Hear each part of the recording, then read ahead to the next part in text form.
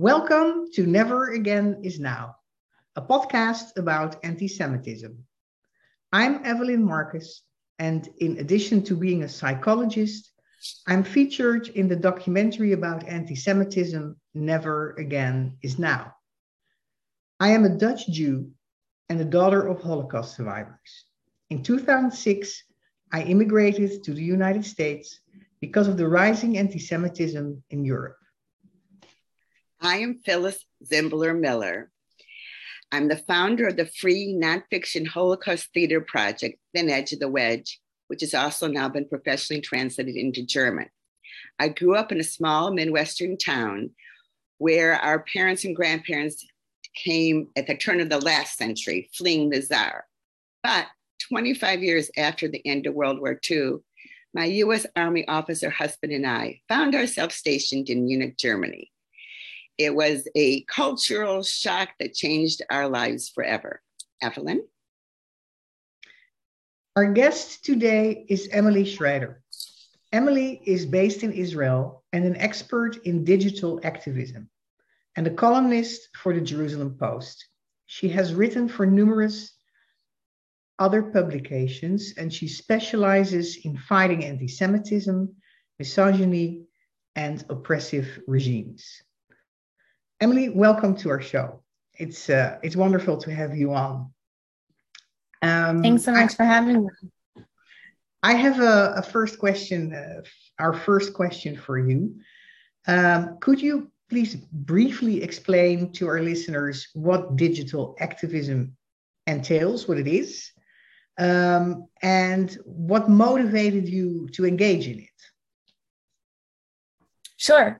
So, as you know, social media has become, whether, for better or for worse, a huge part of our daily lives. And as a result, we also see it as a huge platform for different forms of hate speech. And one of the most active forms of hate speech on social media today is anti-Semitism. I think that while the internet, of course, opened up many opportunities for people to connect and to learn and to break out of oppressive societies, it also allowed people an outlet to spew all kinds of hate that might have been festering in their hearts for many years or even decades in some cases.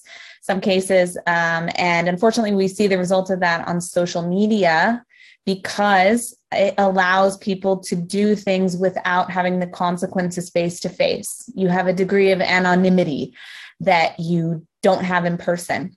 So many of the forms of hatred, especially anti-Semitism, that aren't really acceptable anymore, even in societies that have problems with anti-Semitism to varying degrees. Things that wouldn't be accepted in face-to-face, in day-to-day life are suddenly okay on social media. So as we've seen the rise of social media, we've also seen a rise in anti-Semitism. And because the social media platforms have failed so miserably in dealing with anti-Semitism and modern anti-Semitism, which we'll probably get into the definitions between modern and classical anti-Semitism later, we've also seen a rise in anti-Semitism in person because they've, continued to fail to deal with that. So my activism really comes from witnessing this. I worked in political campaigns, and in university, I was a political science major. I also did my master's in political communication. So I've been very involved in writing in the digital space, whether on social media or, in actual publications.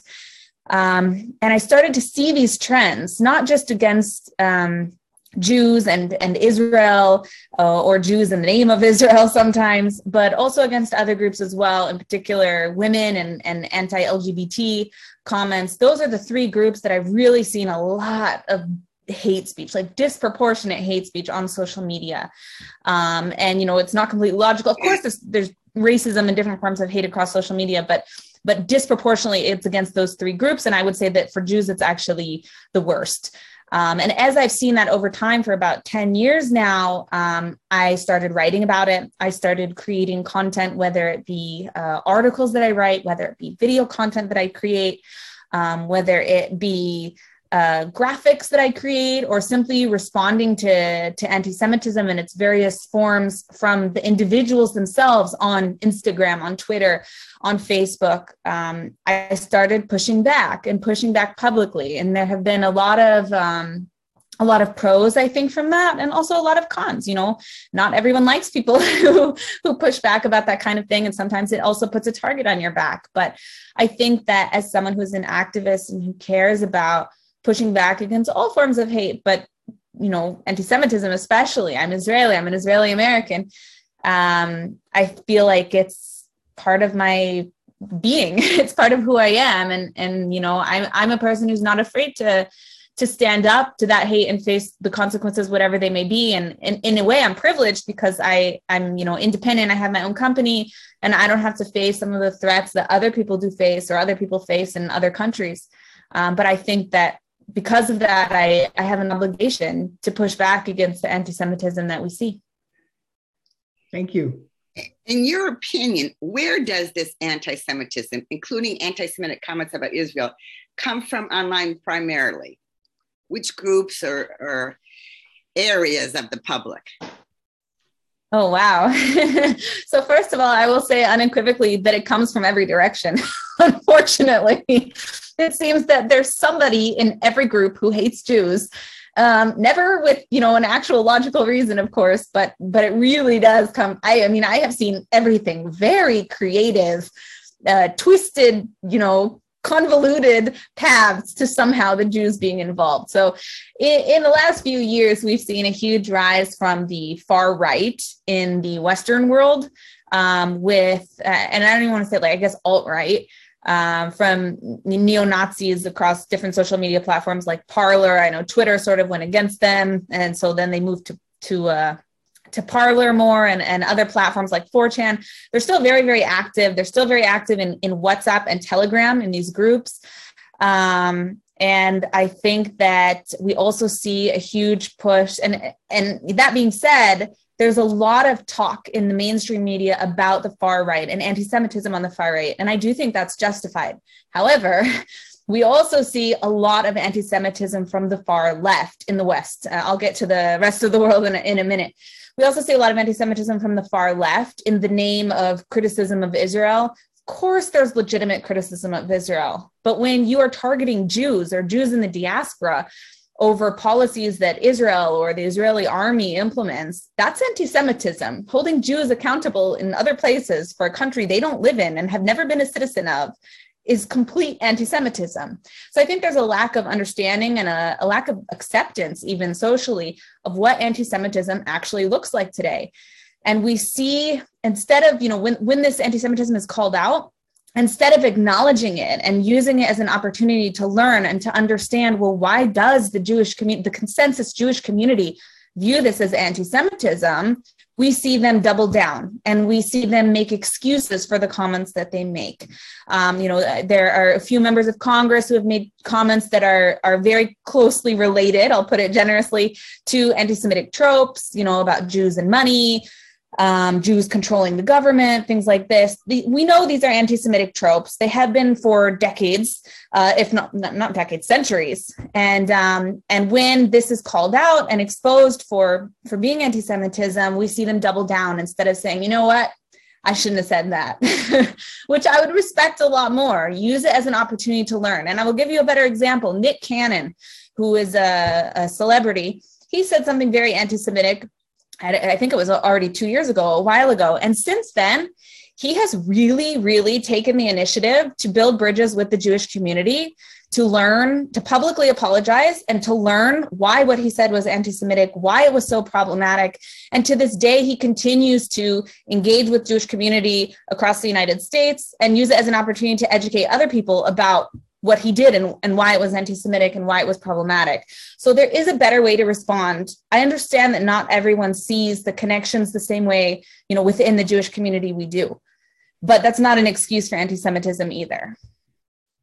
That's in regards to the Western world. In regards to the Arab world, okay, so that's a whole other issue. And I think that historically, there's always been an issue of anti-Semitism in the Arab world as well, much like, we saw in Europe hundreds of years ago.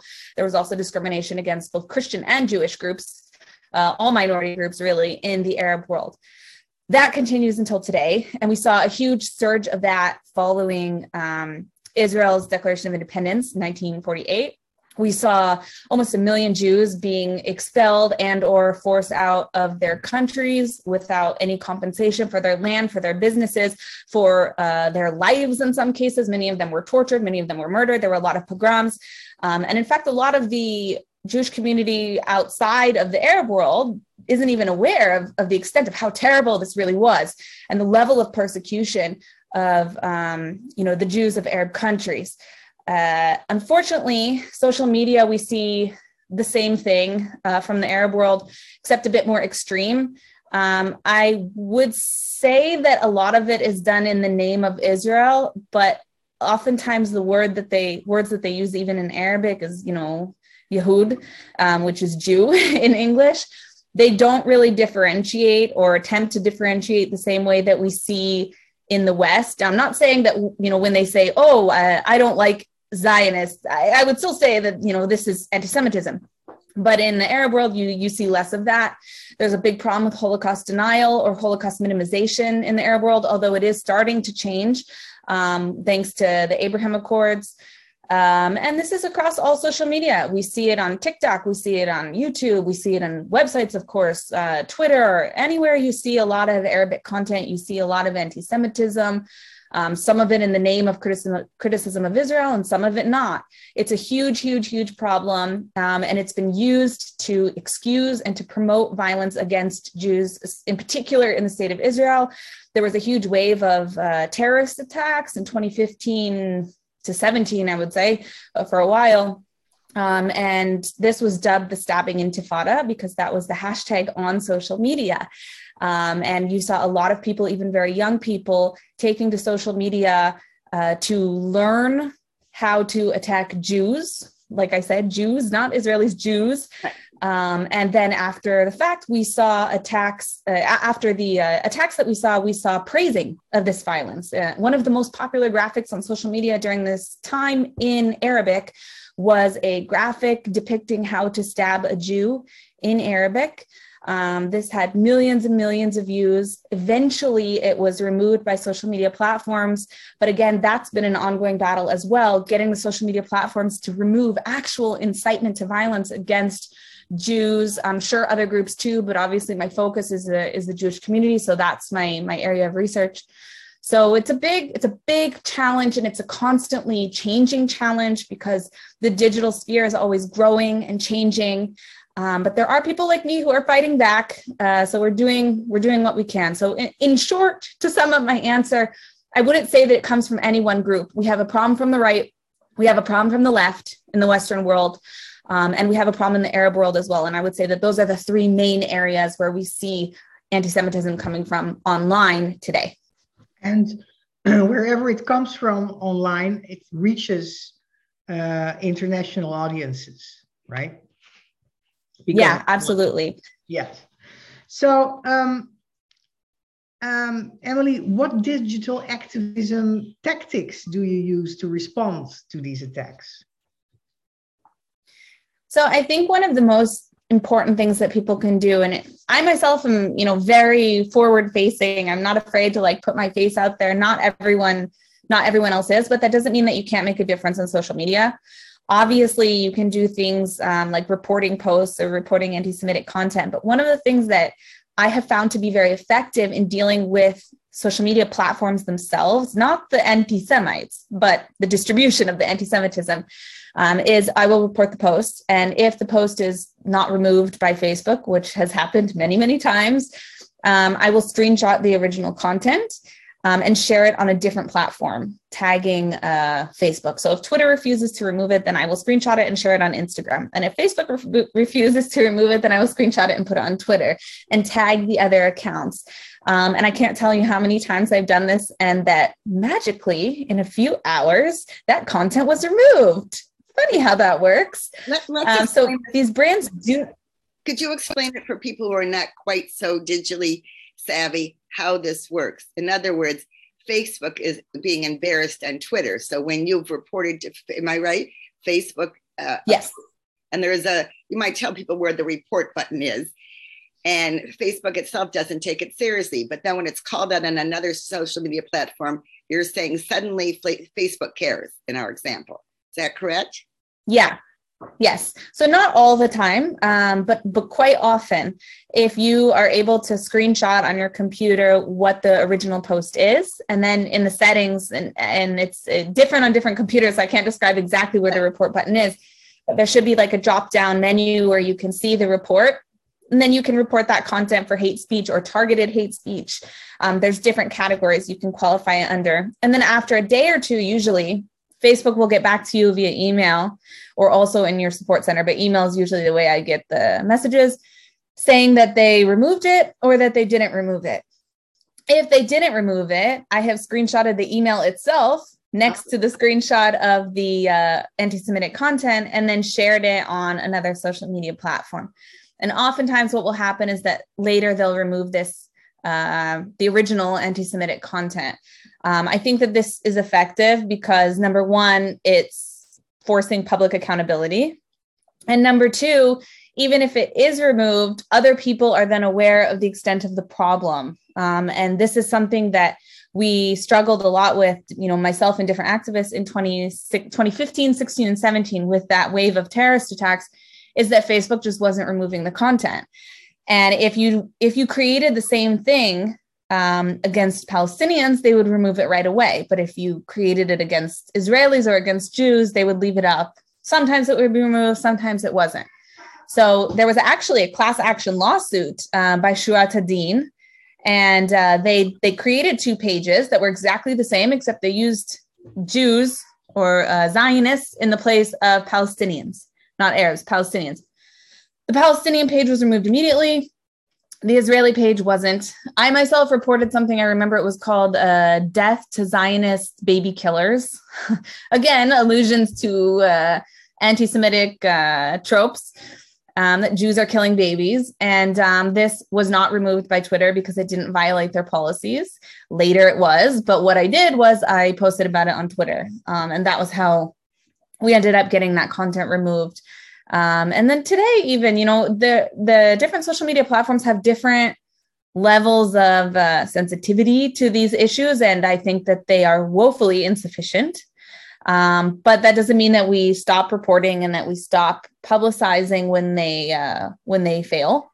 And I would say that Twitter, even though all of them now, it took a while, but all of them have banned Holocaust denial explicitly. That wasn't the case until a few years ago, and I led a campaign pressuring the social media platforms.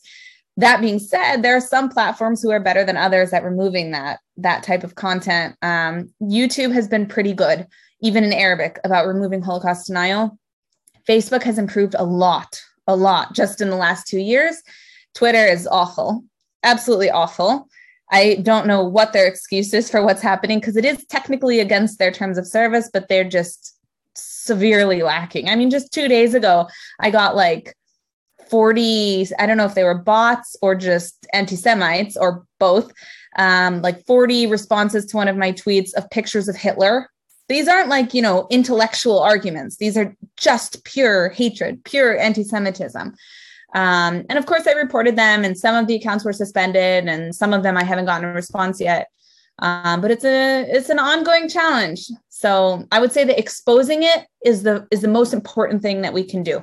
Emily, by taking a screenshot on Facebook of the anti-Semitic remark and putting the rejection to remove it, taking a screenshot of that as well, putting both on Instagram, for instance, what is the effect of that on Facebook? Why does it bother them?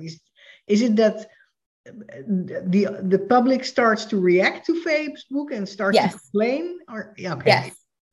Yes. So in my case, and this is also something that, other activists should do publicly or privately, I also speak, I have a lot of WhatsApp groups with other activists, with other organizations. So I will also share it with them and encourage more people to speak about this particular piece of content. This is really key to pushing back. Even if you're alone, it's still worth doing. But the more people you have, the more effective you're going to be. And also in my case, over time, because I've done this for a while and it's one of my things, I have a lot of followers even journalists who will follow me for this kind of stuff. So when there are incidents like that of anti-Semitism, they pick up on it from something that I share. So Great. that's another reason, the more you do, the more effective you are, the more you grow, and the more response you get from social media networks. Yep. So it takes time. Don't be discouraged, but do as much as you can. Okay. My question to ask, you've actually really answered a great deal about strategies for our listeners, what to do, but I have a personal thing that I always hesitate. To me, sharing something anti-Semitic, and I'm active on Twitter, much more so than Facebook, is then because people are read so quickly on Twitter that they can actually just get the anti-Semitic message rather than realizing that what I'm trying to say is this is wrong. And that's always my hesitation about repeating anything that's anti-Semitic in terms of a screenshot, and not in calling out someone and saying this article is anti-Semitic, but in literally showing what the anti-Semitism is. I'm always concerned that it will really just make people believe it more. Well, I think that the description itself is key in situations like this. And on Twitter, it's both a blessing and a curse, because people do have time to read like the headline, which is the whole tweet on Twitter pretty much. So that's good. People are more inclined to read the actual text itself as opposed to an article. But there are also other methods that you can do without being a designer. If, for example, in the Instagram story, you can put the image that you took or the screenshot that you took and, write an X through it, or you can add a comment on it in the platform itself, and then save it to your phone, for example, and upload. You don't need to be a graphic designer to sort of annotate images that you're using. So if you're really concerned that the graphic itself is promoting anti-Semitism, which has happened to me also, you can do something very small like that just to, denote that the graphic itself is a problem. That way you're not sharing it.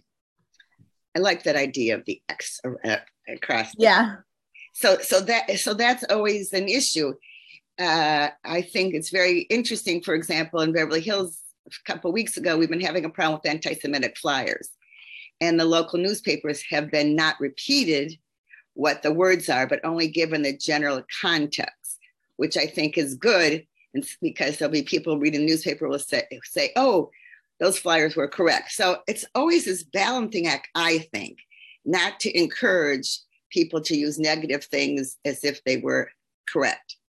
Evelyn, do you want to talk about the pitfalls? It's you're not asking your question. I did. She did such a great answer. Okay.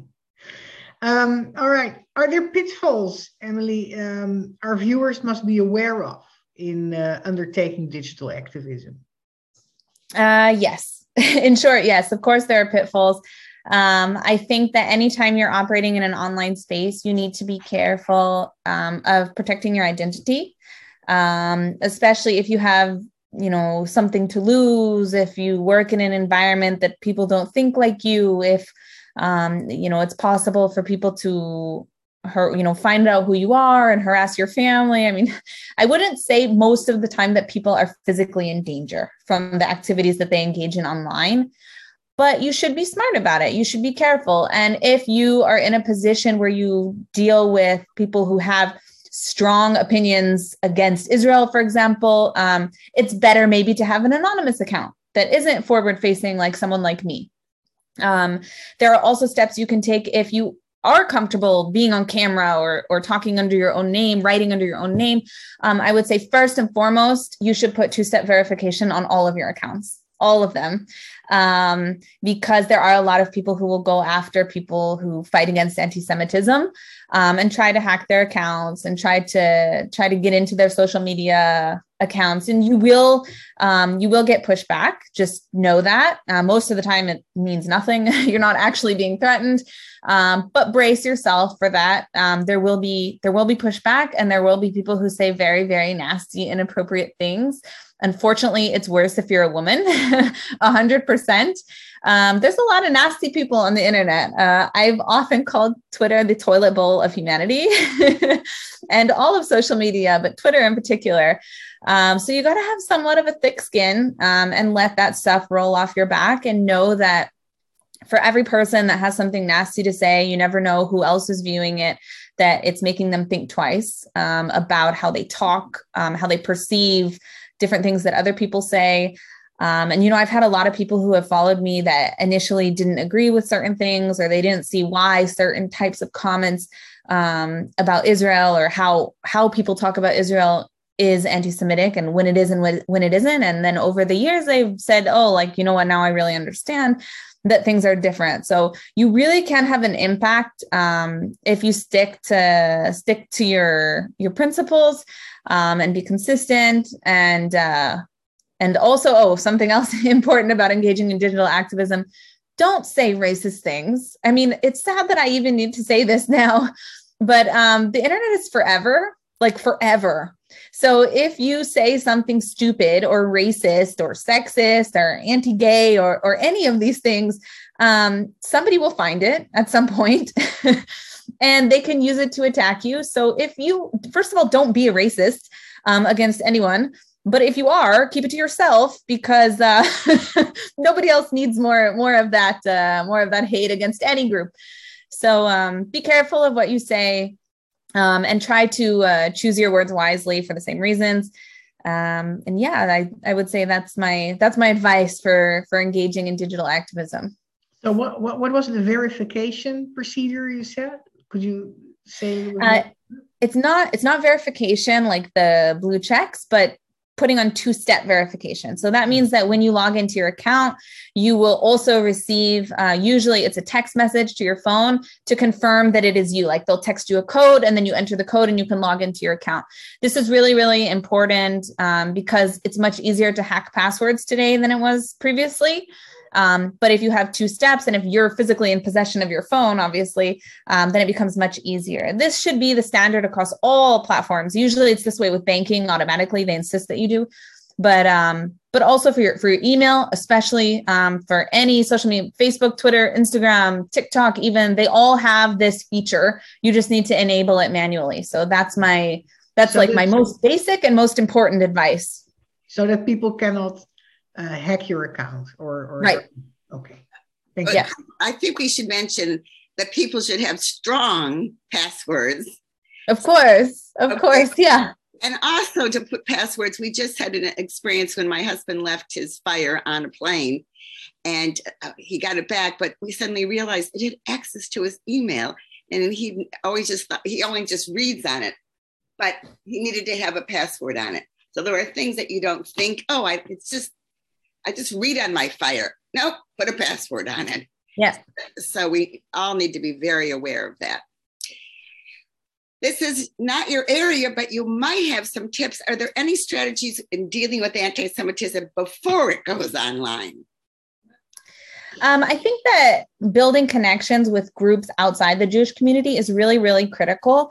Right now, we're at a time where we're dealing with Jews sort of being forced out of the discussion when it comes to minority groups, especially in the West, in the name of, I guess, like being woke or something. Really, it's coming from a place of ignorance about Jewish history and about the Jewish people as a whole. As I mentioned, like even a lot of Jewish communities aren't so familiar in the West, aren't so familiar with the historical persecution of Jews from Arab countries. So how can we be educating outside the Jewish community about that as well? So obviously understanding Jewish history as a whole and being able to talk about it and being able to educate other people and have discussions about these sort of things is really, really important. It's important from a young age in schools, in even elementary schools, in high schools and universities, in workplaces. It's something that I think is really important to talk about and really important to educate others about modern anti-Semitism and classical anti-Semitism. So both the history of anti-Semitism and also why the Jewish community believes certain things are anti-Semitic today, what the history of that is. I mentioned before that there were a few members of Congress who have used anti-Semitic tropes in recent years, and the response was sort of doubling down on it instead of using it as a learning opportunity. And I think that, I can't speak for those individuals, but it could very well be that it was just coming from a place of ignorance. If you're not familiar, you don't know Jews, you don't know the Jewish community, you don't know Jewish history, you wouldn't immediately think that something might be anti-Semitic. That's a problem. I think we need to continue to work with other groups to understand what issues they're facing as, other minority groups or even majority groups in some countries, and also to educate them about what we're facing and why we view it as anti-Semitic. Very well said. Our whole thing about this podcast is educating people, and we are looking for more Sephardic and Mizrahi people to interview, because we know that in the West, we don't think a lot about the Jewish communities of Arab-speaking worlds. And one of our hopes in our podcast is to help people understand that everyone does not look the same and is an American or Israeli Jew. So thank you especially for bringing that up. Evelyn has the last question before we're going to ask you last thoughts.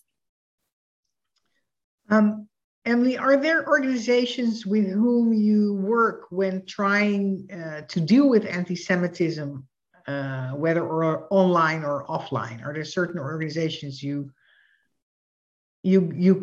approach when you come across something? Sure. So honestly, I would say that the most effective thing, if you can do it, is the mainstream press.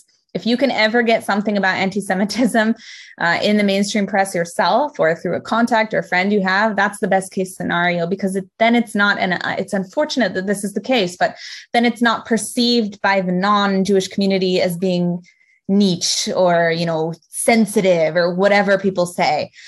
So that's number one. A lot of people don't have that. And even myself, with a lot of connections, it's not always successful or something they want to cover in the media. So of course, there are watchdog organizations that are absolutely critical in the work that they do, both online and, in person. I would say that the Stop Antisemitism account is really good for social media. They're very aggressive in the way that they approach it. And I think that in some ways on social media, that's needed. I think that there's not enough people who are willing to really expose how severe the anti-Semitism is online.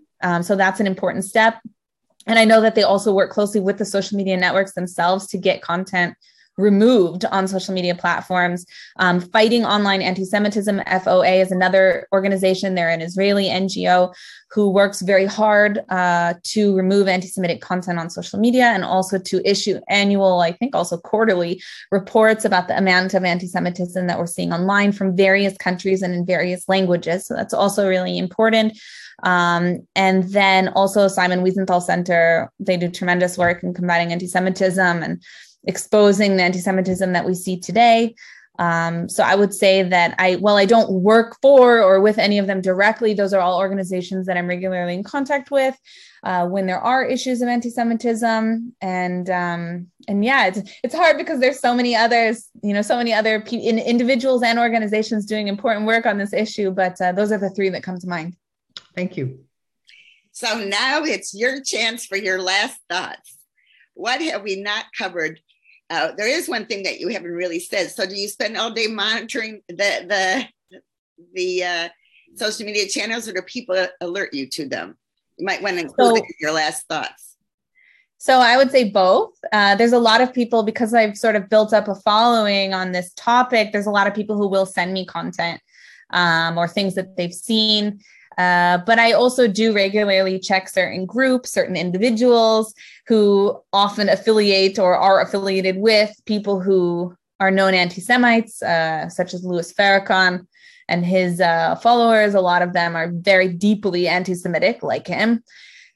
So we see a lot of anti-Semitic content from them. And that's something that I watch pretty frequently.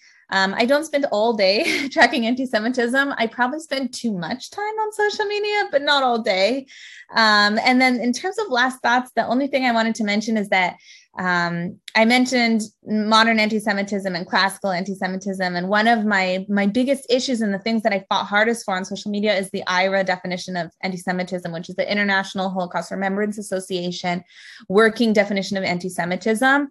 And this is something that different countries, over 35 countries now, I think, have adopted as a definition of anti-Semitism. And basically what it does is it acknowledges that anti-Semitism today manifests in classical anti-Semitism. So blood libels and anti-Semitic tropes, Jews having horns or Jews having big noses, these nasty caricatures of what a Jew is that comes from hundreds of years ago and was resurfaced with the Nazis and unfortunately still exists in various formats today.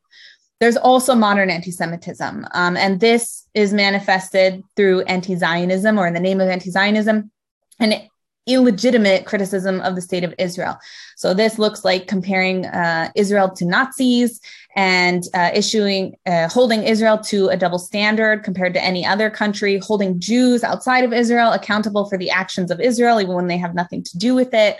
And then also using Zionism or Zionists as a sort of replacement word for Jews, which we see so frequently. And then they say, I'm not anti-Semitic, I'm just anti-Israel. I'm just anti-Zionist. No, actually, if you think that only the state of Israel doesn't have a right to exist, that is a form of modern anti-Semitism. And that's very different than saying, I oppose the actions of the IDF in this operation, or I oppose the Israeli government's approach on whatever. It's very different. All of that is legitimate political criticism. Saying that Israel doesn't have a right to exist is something else entirely. So there's a lot of lack of understanding about this issue today. And despite the fact that many countries have acknowledged this definition and adopted it, we still see it as an uphill battle.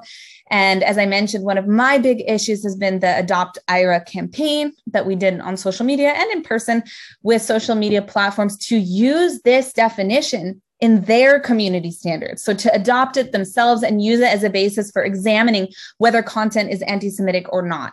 None of them have formally adopted it. There are some platforms who say that they use it as a basis, but not officially.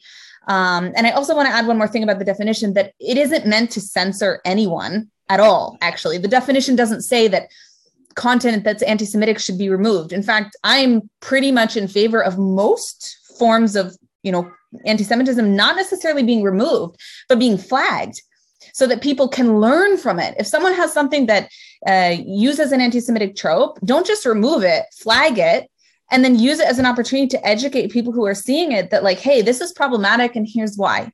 And I think that the more people we can educate that way, rather than censoring people, the better we can be. Now, obviously, there are some things that are just off limits completely. You can't incite violence against a specific group, but that doesn't mean you can't use some forms, yes, even of anti-Semitism, to educate other people about what that is and why it's not acceptable. Very well said. Educate people what it is. They don't, having grown up as the only Jewish child in my public school, my whole public school education, when people don't know what a Jew is, they just don't even realize when they're saying anti-Semitic things. So it's incumbent upon all of us to educate people. So Emily, thank you for being with us. We really, really appreciate it. We thank our listeners. For those of you who have not seen Evelyn in her documentary, Never Again Is Now, please do so. You will learn a lot and be able to educate others.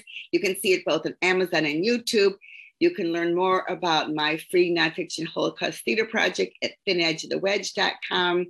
And for everyone everywhere, as long as you don't put yourself in physical danger, please, when you can, speak up against anti-Semitism and hate.